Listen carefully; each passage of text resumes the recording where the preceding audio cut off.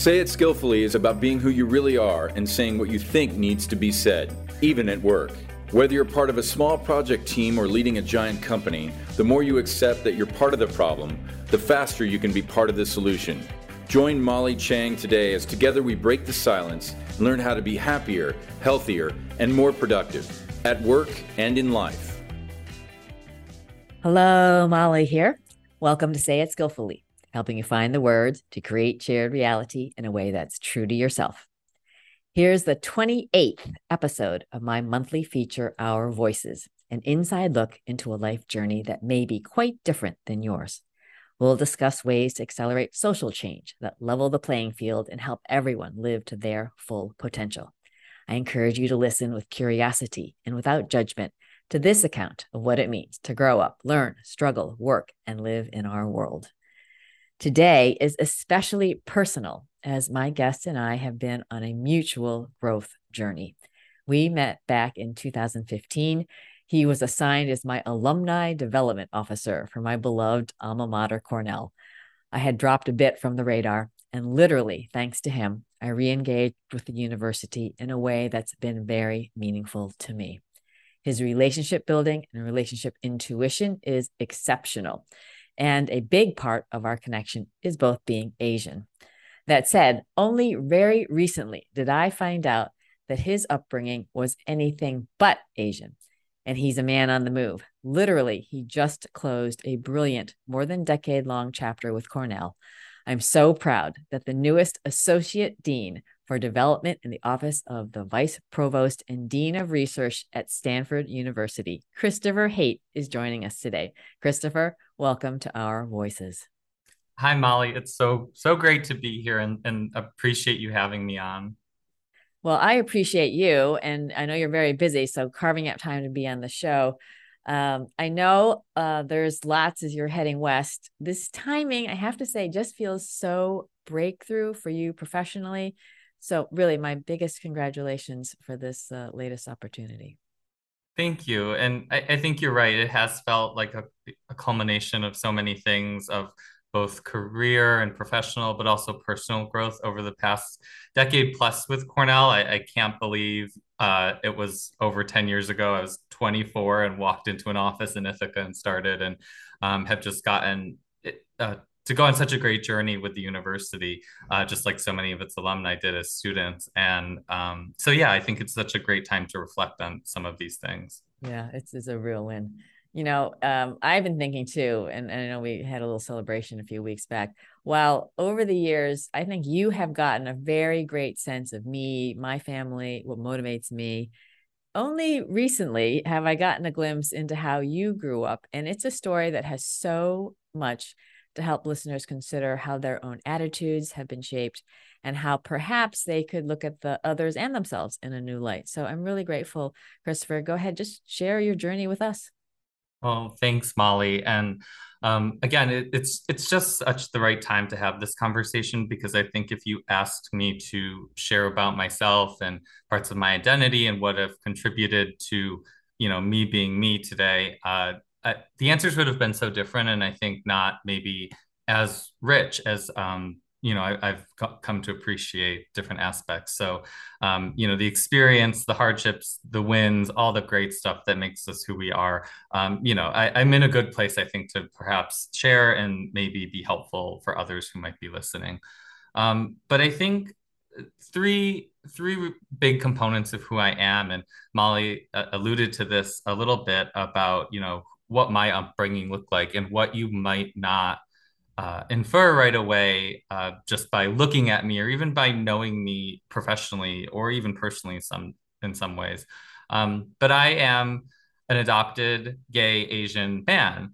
And those are three aspects that I've really come to appreciate and let inform, again, how I think and how I approach work and relationships and life and all kinds of decisions. But I had to go through a pretty long process to really not just understand each of those elements, but actually proactively embrace them and view them as strengths rather than things to deal with.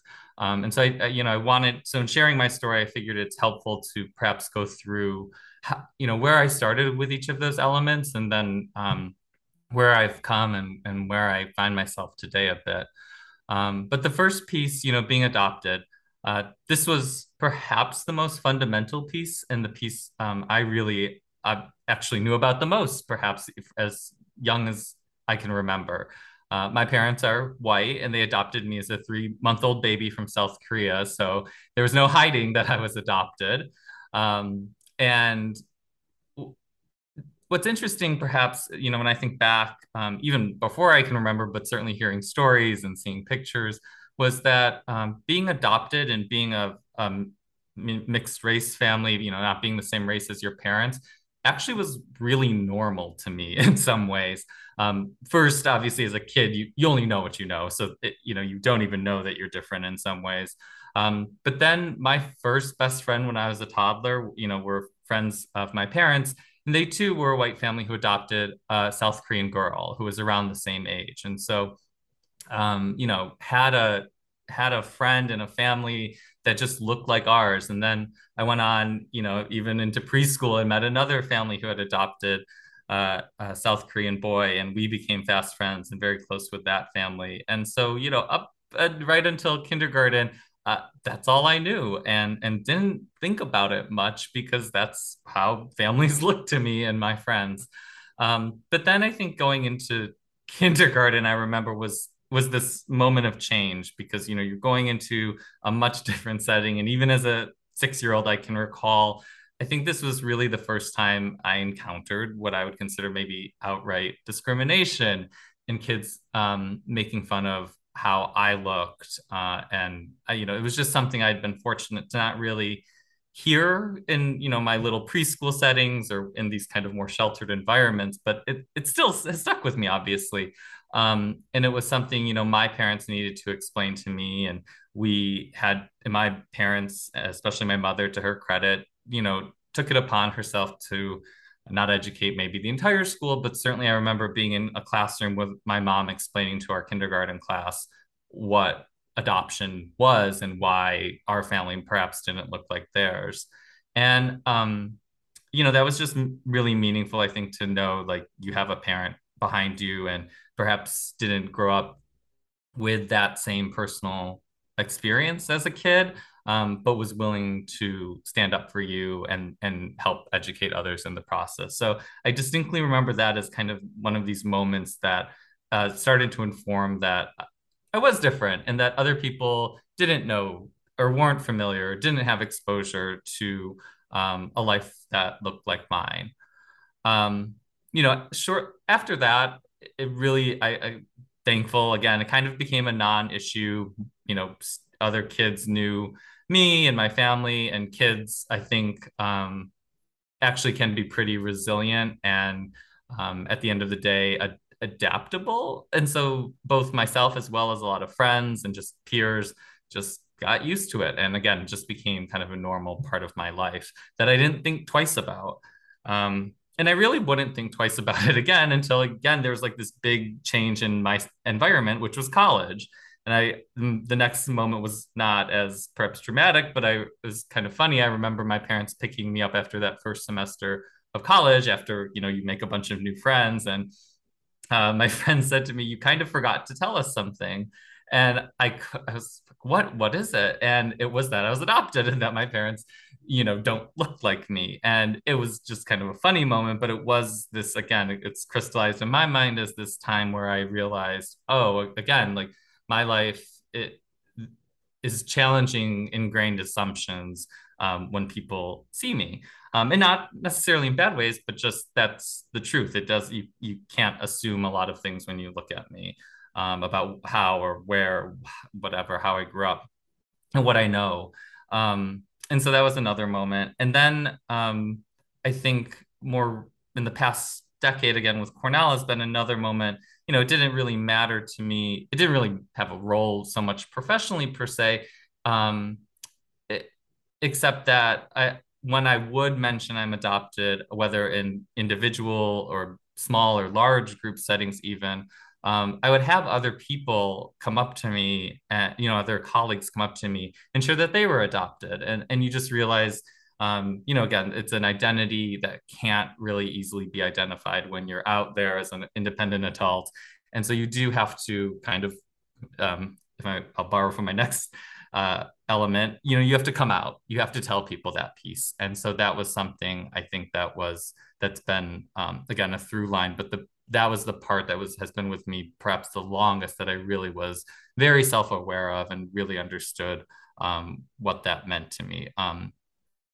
The second element that I think about and how it informs me is, being a gay man.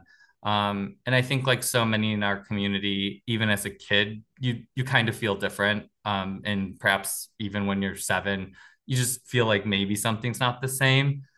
And I came out relatively early for a lot of people, I think my age. I came out probably 9th or 10th grade. And again, very thankful that it was a relatively low key affair. Had very supportive parents, had very supportive friends. Like I don't think I lost one friend in that. And so recognize that's not the story for everyone when they go through that and aren't as fortunate. But that piece for me was, again, maybe thankful, well, very much so, thankfully, less less hurtful or painful. It was just kind of a recognition of what had been there. And there were certainly a couple jerks. Teenagers are what they are, but it wasn't. I would say not. I wasn't often bullied or picked on, and had a environment, and so I think that informed how I thought about things going forward, because for me that could just, again, really naturally be a piece of me, and it still is a piece where you do have to come out, obviously, and you don't, as all I think in our community understand, you don't come out once and it's done. You just continually come out in every setting, every new person, because again, it's not exactly something you're going, people can tell just by looking at you, let's say, right? It's something you have to confirm or disclose, or, and hopefully in a proud, strong way, but it is something that we all, I think, learn about and experience just in, professional and life settings, is sharing, having to say exactly who we are, as members of the LGBTQ plus community. And so that's been something, but I think, again, knowing there was a supportive environment made me, have that confidence. And I think later on, hopefully, I've been able to be there for others, because I know just how important it was to have people there for me in those moments too. And so then the third element, which of course is the element that everyone can see, right? So I have to tell people I'm adopted. They won't otherwise know unless they see my parents or see a photo. You have to tell people you're gay for them to know who that's that part of your life. But the Asian thing you can tell by looking at me. But this was the piece I had the longest personal challenge and journey with, and it really took me just a really long time to understand that, learn about it, embrace it, and now be really, really proud of it. And so, again, growing up as an adoptee, middle class, white suburban, upstate New York, you're a kid. You want to fit in, you want to have friends, you want to have fun and learn. And my parents were, again, very supportive. They gave me books. They tried to give me opportunities to learn about Korea. I think there were even summer camps for adoptees. I know others in my high school had gone to them. But I was a kid and I wanted to be with my friends. And this just wasn't a piece of me that I was tapping into much.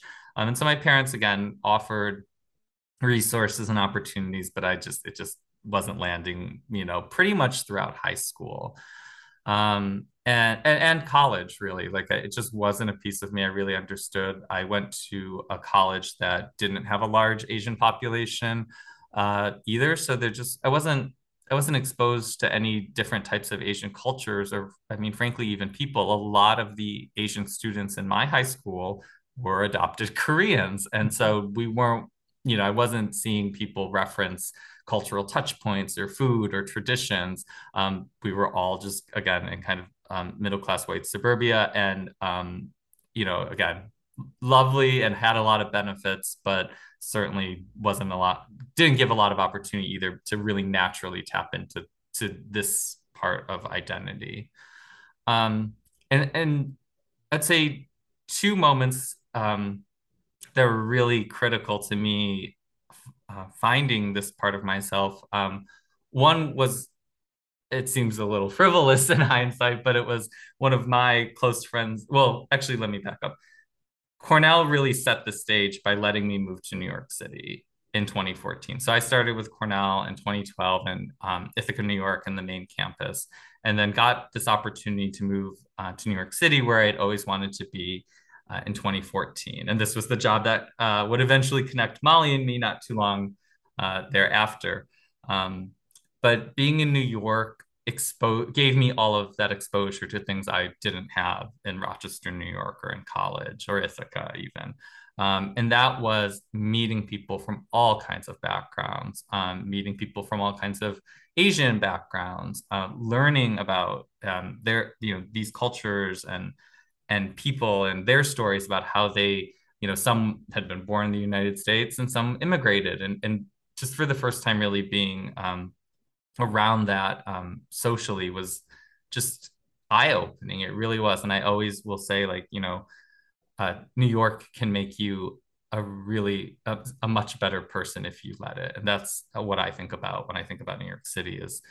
In this moment was it set the stage for me to start to tap into this. So that was a really important point, to just open my eyes, allow me to meet new people. Of course, now getting to the moment I said was a little frivolous, one of the people I met is still one of my best friends, was also an adopted Korean. And one morning we were just like, of course, on Netflix, and watched a K-drama, and then fell into YouTube, and we're YouTubing K-pop. And of course, that YouTube algorithm just keeps feeding you things.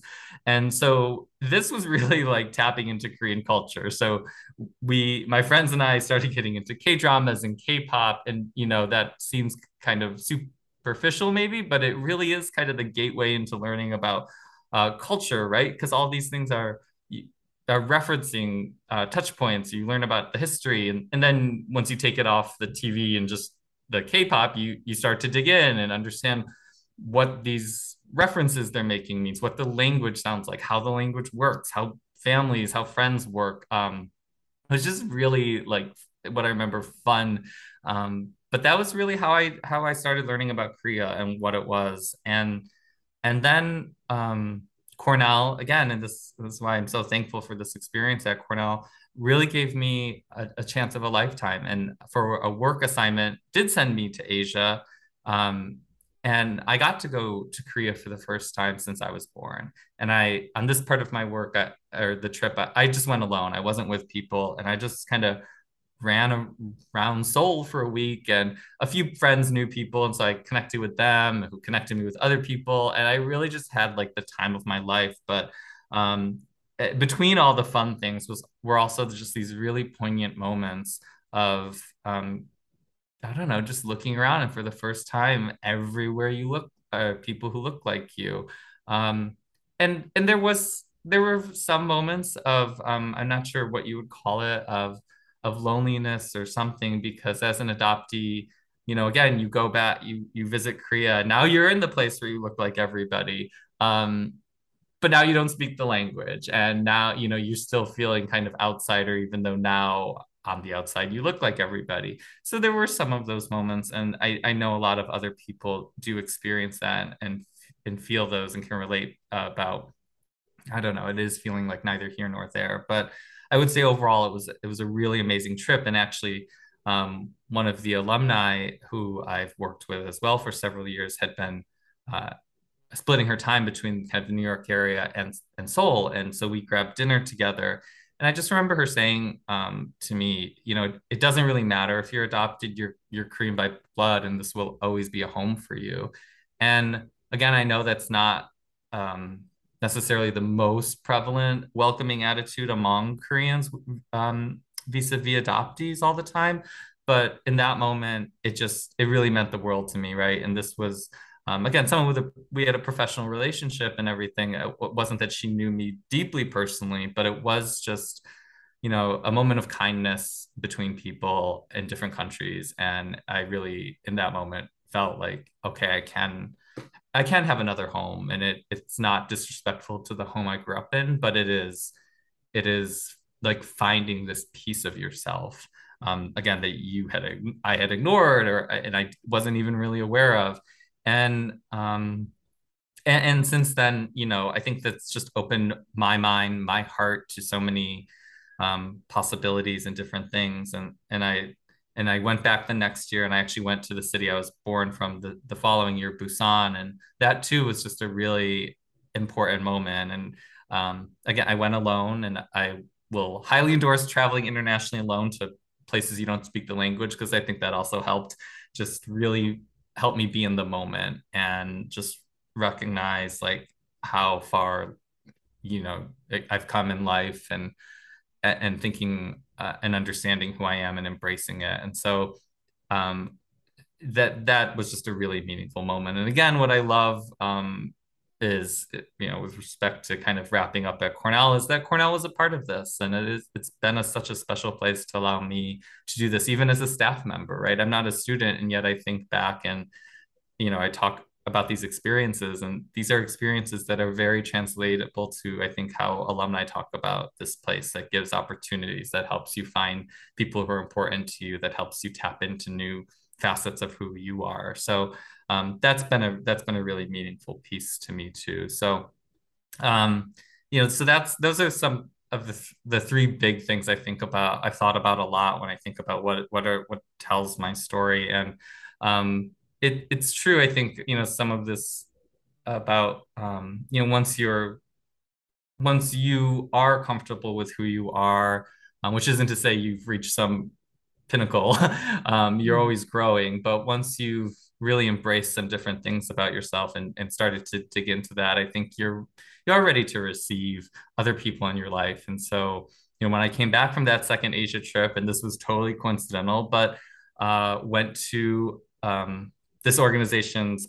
holiday party, and this organization works with, or it does a lot of programming for adopted Asians in New York City. It's called Also Known As, and I went there and met the man who's my partner for the past 2.5 years, and he's also an adopted Korean who grew up with a white family in Connecticut. And so, I don't think, much like I started this in saying, if we had this conversation 5, even 10 years ago, I would have said very different things, and I probably wouldn't even tapped into this piece of me. I think if I hadn't done all that work, I don't think I would have been ready to really have this really meaningful, important relationship with, someone I consider the love of my life. And so, these story, you can't predict these things. I certainly didn't have this planned out. But it's been just an incredible experience to explore and learn.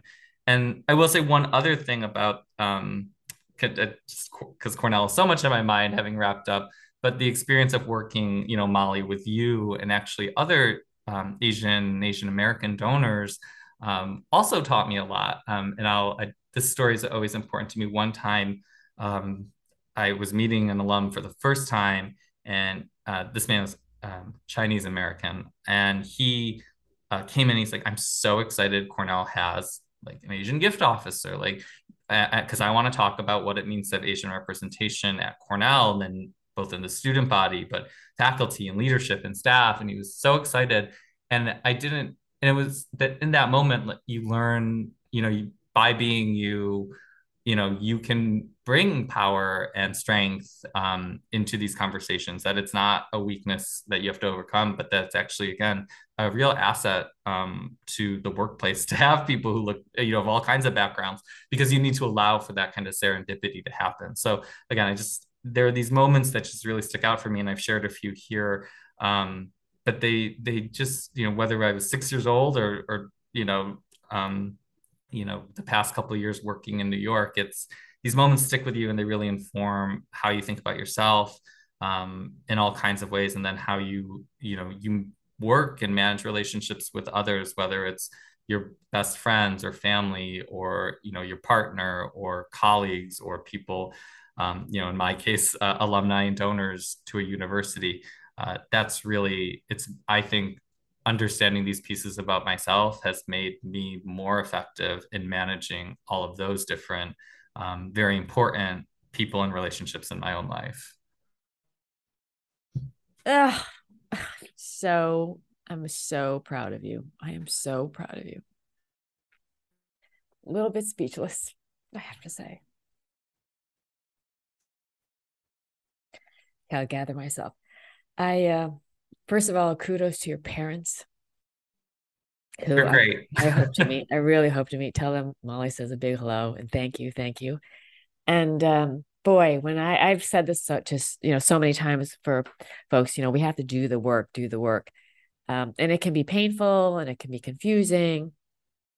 And but it yields the riches that you've just shared, to be really comfortable with who you are. And as you said, you're continuing to grow and, be the new you in the new moment. But I'm just so grateful to you for sharing, and for also, having your inner wisdom to be able to put it all together, Christopher, because I think a lot of folks can think like a lot of stuff's going on for me, but, you've given yourself the time and the pause to knit it together in a way that you can understand, and then you can share with others. So gosh, I just, I'm thankful for you for so many things. And now, add this one more huge thing. What an amazing journey. And, you're just getting started. Yeah, I mean, in all kinds of ways, it feels like, you're always fresh, you're always learning. But again, I just think about, if you had asked me this, 8 years ago or something when we met, I wasn't in the same space.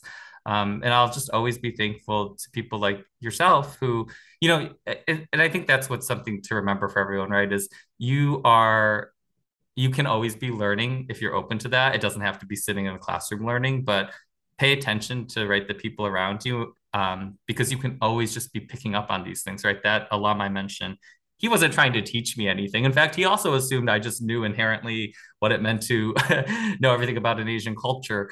But you're learning, you can really learn if you're open to it. And then I think on the flip side, right, always be aware that perhaps you're teaching people things without realizing it. And hopefully we're teaching things in the positive way.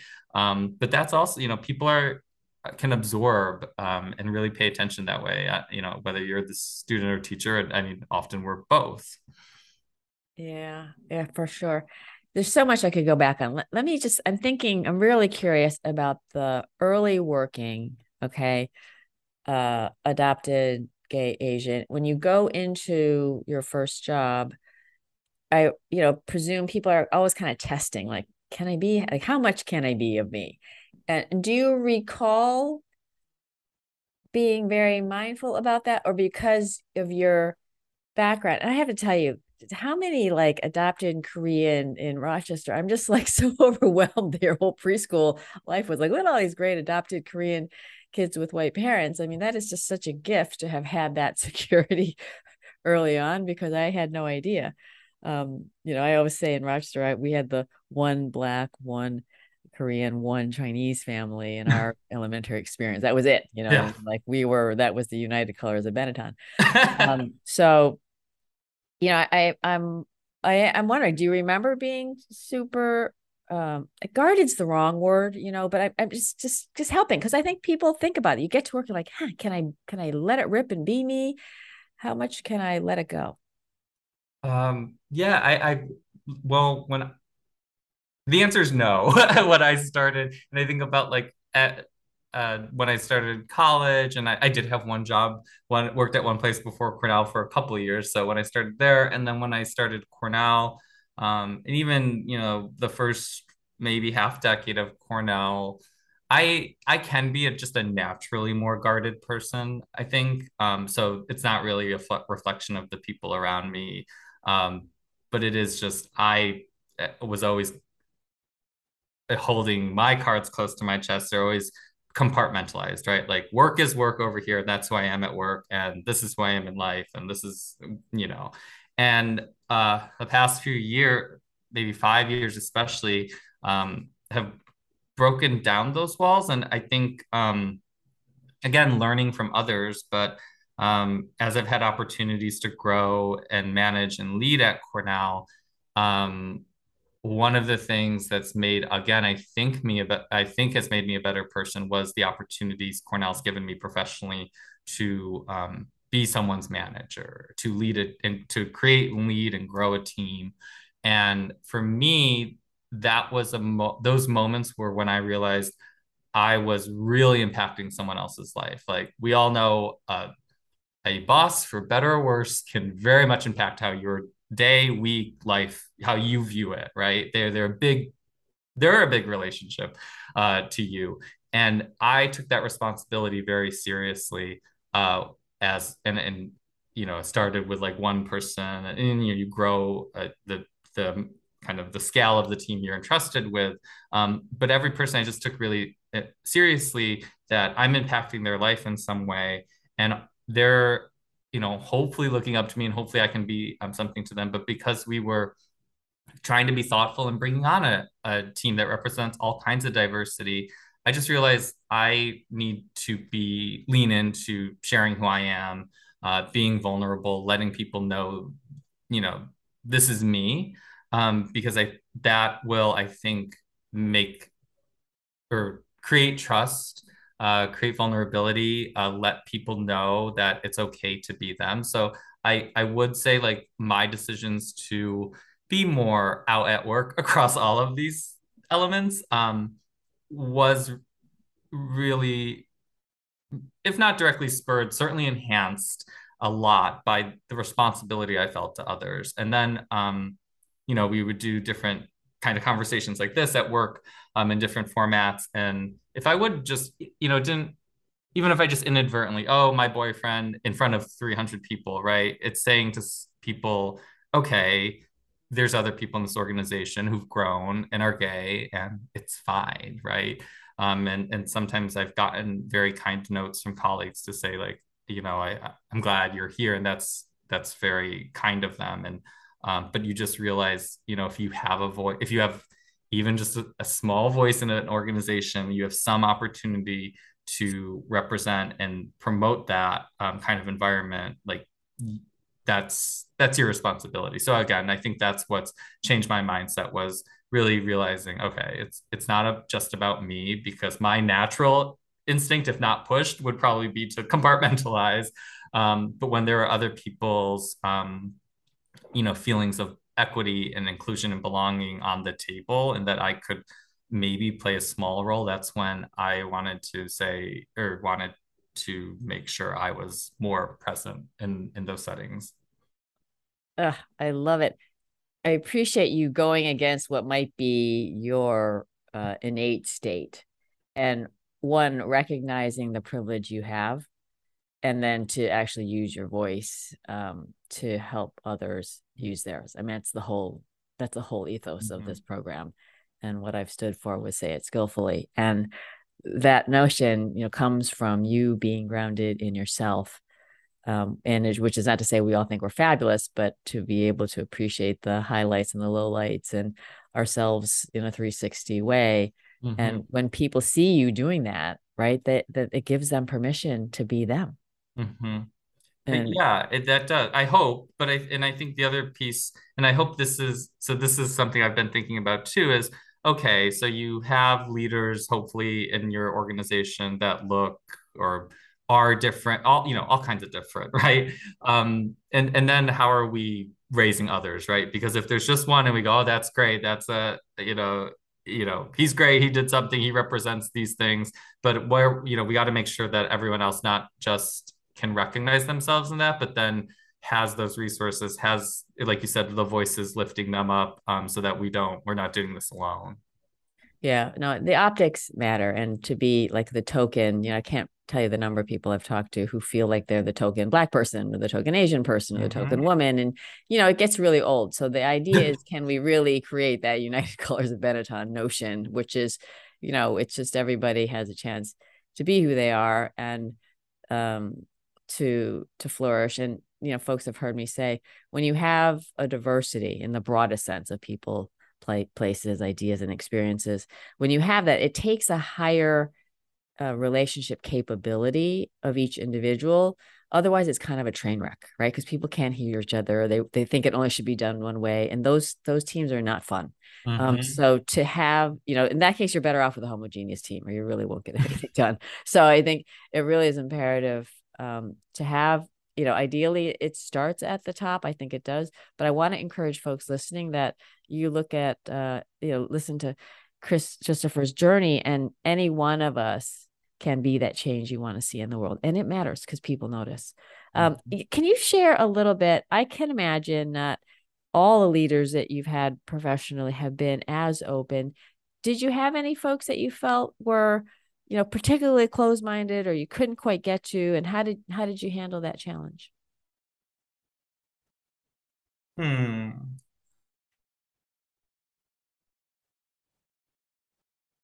I can't really, I mean, I've been fortunate, and I think I'm also one of those people. Resilience not really the right word, but sometimes this is horrible. Sometimes I think my ego protects me from like individually toxic people around the workplace, be they leaders, managers, or colleagues or anyone else. And it allows me to mentally maybe forget some of those things. But I would say, so let me answer it this way. I think rather than say like there's this one person or this one person, I would say a challenge I see in leadership in all kinds of organizations, but I've certainly seen it firsthand, is more and more people, recognize the value of a diverse, equitable, inclusive environment. So there's step one. That's good. But I think there's a real frustration in understanding actually just how much work it takes to do this. And the diversity piece, right? Creating a diverse workforce and team is hard. But I keep telling people, if you think that's hard, like the equity, inclusion, and belonging pieces, the things that follow that in that acronym or that order, I've seen that's where that's where the biggest challenge, that's where the frustrations from leaders I see come through, because those aren't solved by policies. I mean, diversity is not even, but there, we do things around hiring and onboarding and all those things. But how are you equitable, inclusive, and belonging? I mean, that's culture. That is so much bigger than policy. And I see managers who are so used to saying, I'm going to set a policy or create a rule or do this and we'll solve it, right? And not always for these issues, but I mean, any operational issue, right? You create the policy, it's implemented, it's fixed, right? But this is about culture, and that can't be fixed with a policy, and it can't be fixed with a once a year training. It can't. It's something we need to be practicing every day. And you're probably never getting to a place of mastery and perfection going, check, we created the inclusive environment. You have to really care for that. It's always calibrating. It's always changing.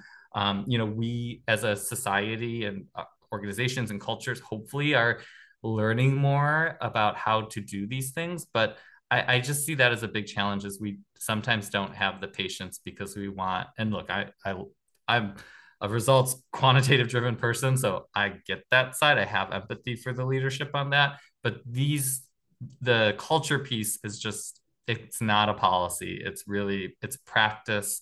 It's every day you invest in it. And that can be frustrating. So I think that's what I've seen as a common challenge in the workplace is just, we want to solve it. We want to solve it now, but this is just not a solvable now challenge for us. Yeah, probably the wisest words ever I've heard on this topic, because you nailed it, period. And it is about people and what we think and how we feel and how we treat each other. And it is it's by caring for each other. It's about cultivating it day in, day out, every hour of the day, and realizing that it's not a static thing, it's dynamic based on who we are. So, I appreciate your putting out there. And I think with leaders like you, and I encourage folks to just take those words that Christopher pulled together and just start to think about them and use them. And I think that is a real opportunity. I would just add with that, I think it can be easy to think about us versus them, me versus whomever, right? Mm-hmm. And I'm not saying that's wrong, but I think for folks to realize that we really are more similar at our core than not. Mm-hmm. That, and listeners have heard me say ad nauseum, we're all part of the problem and we're all Mm-hmm. part of the solution, and not necessarily equally, but all of us contribute to this thing that is our culture, right? And so for folks that, well, our culture is da da da da, I'm like, okay, well, do you want it to be that way, or because you could make it different? Yep. Right. And it just, if I could just add, I couldn't agree more. But I think one thing for people who do find themselves in positions of leadership or management, one piece of advice I got from someone that have pieced together vis-a-vis this conversation is, one person who had grown with an organization and got into really a senior level, and I asked her what she had learned or what were some big takeaways, and she had said, people don't tell you things as a leader, right? They're scared, or they don't think it's their place, and so if something's wrong, you're almost the last to hear about it. And so she had said, you have to really compensate for that. You have to recognize that that's probably going to be true, but you can't just sit on that and go, well, no one's going to tell me things and I'll just make decisions. So, she had talked about leaning into finding ways to have all kinds of ways for people to communicate with you, and then creating an environment where at least people can advocate for each other. And that's what I've seen on the team I was, just most recently a part of at Cornell was, sometimes people wouldn't always tell me things directly about what might be on their minds in a more challenging way, but the team would advocate for each other, and they would stand up for when they saw something that they didn't think was quite right, or where we could do better. And I think that's really important for leaders, right? Is to have that space where people can be comfortable telling you things, even if it's on behalf of others,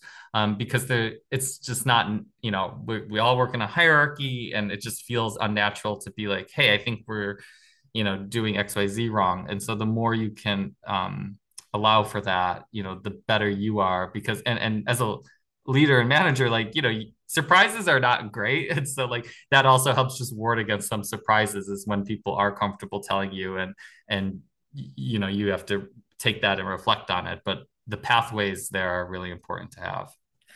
I love that. That's superb advice. I'll add for folks as leaders, it's easy to say, well, they should tell me, and I'm making the space and I want to hear it, and they know it. And to your point, Christopher, sometimes they're just not going to, even though they know they could, and they know they should, and they know you want it. And so to not make anyone bad or wrong, and to create this potpourri of ways that the information gets out, right? That we somehow hear all voices is what's most important. And when we have the transparency, we can do something with it. And I love to quote Alan Mulally, who said, look, I can't manage a secret. I've got to know. So yeah, that's exactly it. Yeah.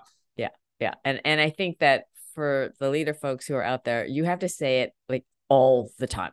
Just because you said it, 2 weeks ago, people don't remember, and they're not really sure. So you have to continually find ways to lean in. And you want to, and Alan talks very vividly about a time where he got the first piece of bad news and he just started clapping. He started clapping. Yay, I've got bad news. So you want to celebrate, that people are willing to share it, because then, you can do something about it and help them. Yes. I agree. It's again continually telling people and then celebrating when you get told, right? And you don't need to out who told you bad news, but saying this is great. And I've always asked my team for grace on the other side to say, you can bring me problems if you don't have solutions. I don't really like the phrase of don't bring me problems, bring me solutions. Bring the problem. The flip side is just don't expect me to be able to solve everything. Like, I'm also human. So if you can highlight something that's wrong or challenging, and you can be a thought partner to help solve it, and then maybe bring others to the table, that's how we push forward. It can't just be, hey boss, solve this, right? It has to be, let's do this together, because you probably don't want me or anyone else unilaterally solving something as tricky as some of these issues. Oh my God, that's another. We need that on a bumper sticker. Seriously, that is genius. That's absolutely genius. On the topic of being Asian, and I appreciate your wrestling with it. Talk to us about what you see with Asians, what you think the Asian community could be doing, and welcoming any thoughts. I've had some friends who have said, look, I have a lot of Asian friends and they're not kind of willing to talk about it, what it's like, and they don't kind of want to go there. A lot of us may think that it'd be great to have more Asians in senior leadership, etc. So any thoughts? One is we need to always remember to strengthen our ties and how we're connecting with each other. You see some of the horrible events that have happened in the past couple years, especially with anti-Asian violence and other things. And there are these moments where whether people are dog whistling or outright saying and trying to pit minority communities against each other, right? And so I think remembering to combat that and be there for your colleagues across, even if they're not Asian, right? We should be there for them and strengthen them because that way they hopefully are there for us, right? And we are truly, like, when you create a fabric, a network of people who have that, a shared reality or understanding of what each others are going through, more empathy, it makes it, you all do end up stronger because you have voices when you're challenged or you're hurt or something is really bad for you. You have voices and people who are strong for you in those moments. So I think talking about it and talking about all kinds of challenges with all kinds of people really is helpful. I think the other is not being afraid to ask. Now, I have a job where, as a fundraiser for universities, the job is to ask for gifts, thoughtfully. We don't call you up at 5 p.m. and ask you for $20. We view it as a partnership, but we do ask. And I think that's got that just natural component of my job externally, and asking has made me, in a career management sense, better too, because I'm okay asking. I think about it as, when I've counseled other colleagues when they were trying to think about a raise or a promotion and bringing that to their managers and leaders, you ask a lot for Cornell. It's okay to ask of Cornell. And I think you're a high performer and you're being diligent and you've put in the time and performance. We need to think about how we are standing up for ourselves and making that ask. But I'd really like to see people be really empowered on the ask, on negotiation. I don't know that this is specifically Asian. We met the alum of Cornell who wrote the book around, I think it was called Breaking the Bamboo Ceiling, and it was about Asians in leadership. And again, kind of being pigeonholed because of stereotypes about being quiet and not rocking the boat. And so being confident and putting ourselves out there in the job we're in, but then making asks when we want different or more. And no one, I should feel guilty or held back by that. And the confidence piece is just really important. And the more we can share with each other how we did it, how we negotiated, how we, overcame challenges at work, it's just really important. We can't hide those stories because, again, that's how we learn most from each other. And then I think once we get into leadership, and this is where I've also seen challenges, when Asians or others do step into leadership is to remember, you know, if you are that person who's paving the way, maybe you are the first Asian or Asian American or person of color in leadership at an organization. Um, right now, people probably will celebrate you and say, that's so great, we have that person. But the next step needs to constantly be, and how are we bringing others? No one wants to be alone at that table, or we shouldn't want to be alone. And so, investing in ways to make it maybe just that much easier for the people who are coming after you, or slightly with you, just because it may have been hard for you, that should motivate us more to say, let's find ways to really support people. Like, I think of it as we're trying to lift up and accelerate people, not say, well, I had it tough and figured it out and you should figure it out too. Like, that attitude, I don't think is the most helpful. I think we have to say, ooh, I had some things that were tough. And let me think about how we're going to do this differently. Just a story from my Cornell experience was, I when I started as a gift officer, we didn't have a lot of formal training. We were kind of learning by ourselves. Some of us got together and would talk about things. But I just thought, like, man, if we had actually if Cornell had invested in more training on a sustained basis, maybe we could have been even better sooner. And so when we built our team recently, I made that conscious decision to make that investment, build a training program where we invest in professional development skills, not just once a year at a conference or once a year at an all-staff meeting, but every single week we're training. And that has made, the latest crop of amazing gift officers at Cornell. They're way better than I was when I started. And, again, I think that's the lesson I'll carry with me too, is just because it was hard for you, that should be the opportunity you think about when you're in any kind of leadership or of any opportunity. How are we breaking down that wall so that other people's climb can be perhaps a little better for everyone? So bravo, bravo, bravo. Well, people have to pay their dues, pay their dues. Ugh. In some cases, yes, but really what I heard you say is pave the way, right? Pave the way. That's such I love that. Well, yeah. Forget pay your dues. Let's pave the way, Yeah. And you have to, again, you have to work for it. You have to deliver, right? It's not about not valuing excellence, but it is about saying, like, let's create an environment that really encourages excellence rather than almost challenges, like, in a really kind of mean way to do excellence. It's like, well, here's all the barriers, good luck, and whoever gets through wins. Like, that's just so demoralizing and not a place we want to be. Yeah. Yeah. And I want to just chime into something you said earlier about stereotypes, the overcoming stereotypes. I was blown away by you because, so just share again, here you're like, I might be Asian, but I was raised white, right? So I did not think I shouldn't be doing it. So say a little bit more about that for listeners. Sure. And that, thank you for bringing that up, Molly, because I also have thought about that is perhaps helpful in its own odd, bad way. I don't know. Like, having these blinders on where I almost just thought of myself and would operate maybe with the stereotypical confidence of just like a middle-class white kid, right? My parents raised me like that and really ingrained in me that lesson of, you can do anything you want to do. And I just kind of took that to heart.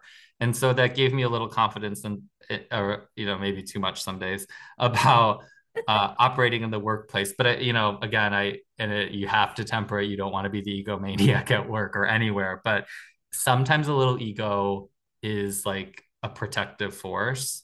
And I see this with other people where, they're growing their confidence to a stronger level. And, think of it like, I used to watch X-Men as a kid, and like superpowers, and you learn about your superpowers and you have to grow them. And, having just the right amount of confidence so that you don't give others the power to make you feel diminished, in really significant ways, is something I think we should all have, not just middle and upper class white kids, right? We all should know how to step back and perhaps make the choice that that person is being a jerk to me. And, I'm going to choose that's not, that's on them. that whatever they're going through is something, but I'm not going to go home and let that diminish how I feel about myself. Like, I understand what values I'm bringing, what strengths I'm bringing. I understand what I have to work on, right? We're, again, like you say, we're not perfect. It's not really about that, but it is just trying to find your strength. And, like one of the things we train as a team as a value is in working with alumni and working for Cornell is, be bold. Don't operate from a position of fear. When people do that, you're not playing to win or for that excellence. You're not doing your best. You're just trying not to mess up, and that's a really, again, not great place to be. But again, I think growing up with the blinders of like, oh, am I middle class white kid, gave me just some of those elements that I think we want everyone to have that. We want everyone to be able to operate with the appropriate amount of self-confidence and strength in all these situations. And then again, you want to cultivate relationships and networks. So when those are challenged, there's someone reminding you of your strength, and or being strong for you in that moment until you kind of regain that. So that's a little bit of my rambling on maybe thinking about how that perspective influenced how I operate today. Spectacular. Okay. Sadly, I have to wrap. So let me ask you, Christopher, as we're wrapping this big chapter, what's most fulfilling about what you do work-wise? Working both at Cornell and then the role I'm about to take on at Stanford will be, managing teams, but also working with alumni like Molly. And both things to me are about helping people unlock their value and potential. And so when I work with alumni, a lot of times they are people like you said, Molly, at the top of, I'd fallen off the radar. I wasn't as engaged. I have worked with a ton of alumni who never gave and never stepped foot on campus in 30 years. And often hadn't made substantial gifts, though they perhaps were financially able to do so. And so working with them and showing them, if you do this, if you fund this scholarship or this thing, like here's what it does for, these students or the research or the university. And it just shows people something they never knew they were capable of doing. And then in the being able to manage people, again, I take that very seriously. And I used to get really excited about gifts that I worked on. And now the gifts I get most excited about are my teams. And because I work with, again, a lot of people who are doing this for the first time. And so they get to go work with alumni and they're raising, their first six-figure gift for Cornell. And I'm just so excited because it's a breakthrough moment, right? They've achieved a new level of success and unlocking that potential and value and showing them what they're capable of. I mean, that's just the through line for me. I think that's just one of the best things about this work. I imagine, that's why people love teaching, right? Because you see, you see a culture of learning and you see people find out how to do something new that they weren't sure they were capable of or they didn't even think about. And it's always a magic moment. I love it. I love it. Very, very last question. Christopher, what was it like for you today to share your journey? It's so special. And Molly, again, thank you, because this was, again, just the right timing. I would have given much less thoughtful answers, again, many years ago. And it comes at just this right time of having wrapped up at Cornell and excited about Stanford, but it's just a moment to say, like, here's this true chapter in my life, 10 years at a place of and been able to learn so much and grow with people and make these relationships. And so getting able to just reflect on it with you and, any chance we have to tell our story is a really special one. But this timing and doing it with you, who I've known for so many years, and we've worked through challenges, and this is it. It's just, I guess that the word is special. You are special, my friend. You have shown how our upbringing can serve to help us to bring ourselves up despite whatever societal thinking. I am beyond happy. I am so proud of you, Christopher. I'm always cheering for you. You are part of the solution, helping all to be safe, seen, and heard, and our true and very, very best selves. You take good care, my friend. I'm always here for you, and I look forward to seeing you again before long. Thank you so much, Molly. Folks, my thought for the week, and I have 3 of them. Relationships take work. And boy, Christopher's gems. Please bring problems, even if you don't have the solution. And lastly, by being you, you bring power and strength to others. And that is a wrap. Thank you for tuning in. Please be part of the solution and kindly share this show. Amplify Christopher's voice. Reflect on your own top takeaways. And know I'm cheering for you to be who you are and say what needs to be said so that you and those around you have a shared reality, essential to make the best decisions, execute with speed, and achieve outstanding outcomes at work and in life. Homelessness is a problem that's more costly to ignore than solve. The U.S. spends $12 billion a year responding, but resources alone aren't enough. I'd like you to know there are cities and counties proving what does work.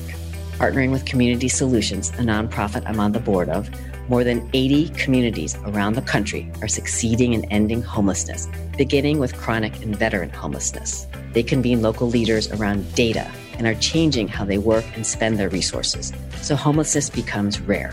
More than half have already reduced the number of people experiencing chronic and veteran homelessness, with commitment to get to zero. What can you do? Visit www.built40.org and see whether your community is engaged. Contact your mayor and ask, do you know the number of people experiencing homelessness in real time? Do you know every homeless person by name? What are you doing to drive measurable reductions in homelessness? Please challenge the fiction that says homelessness is an intractable problem.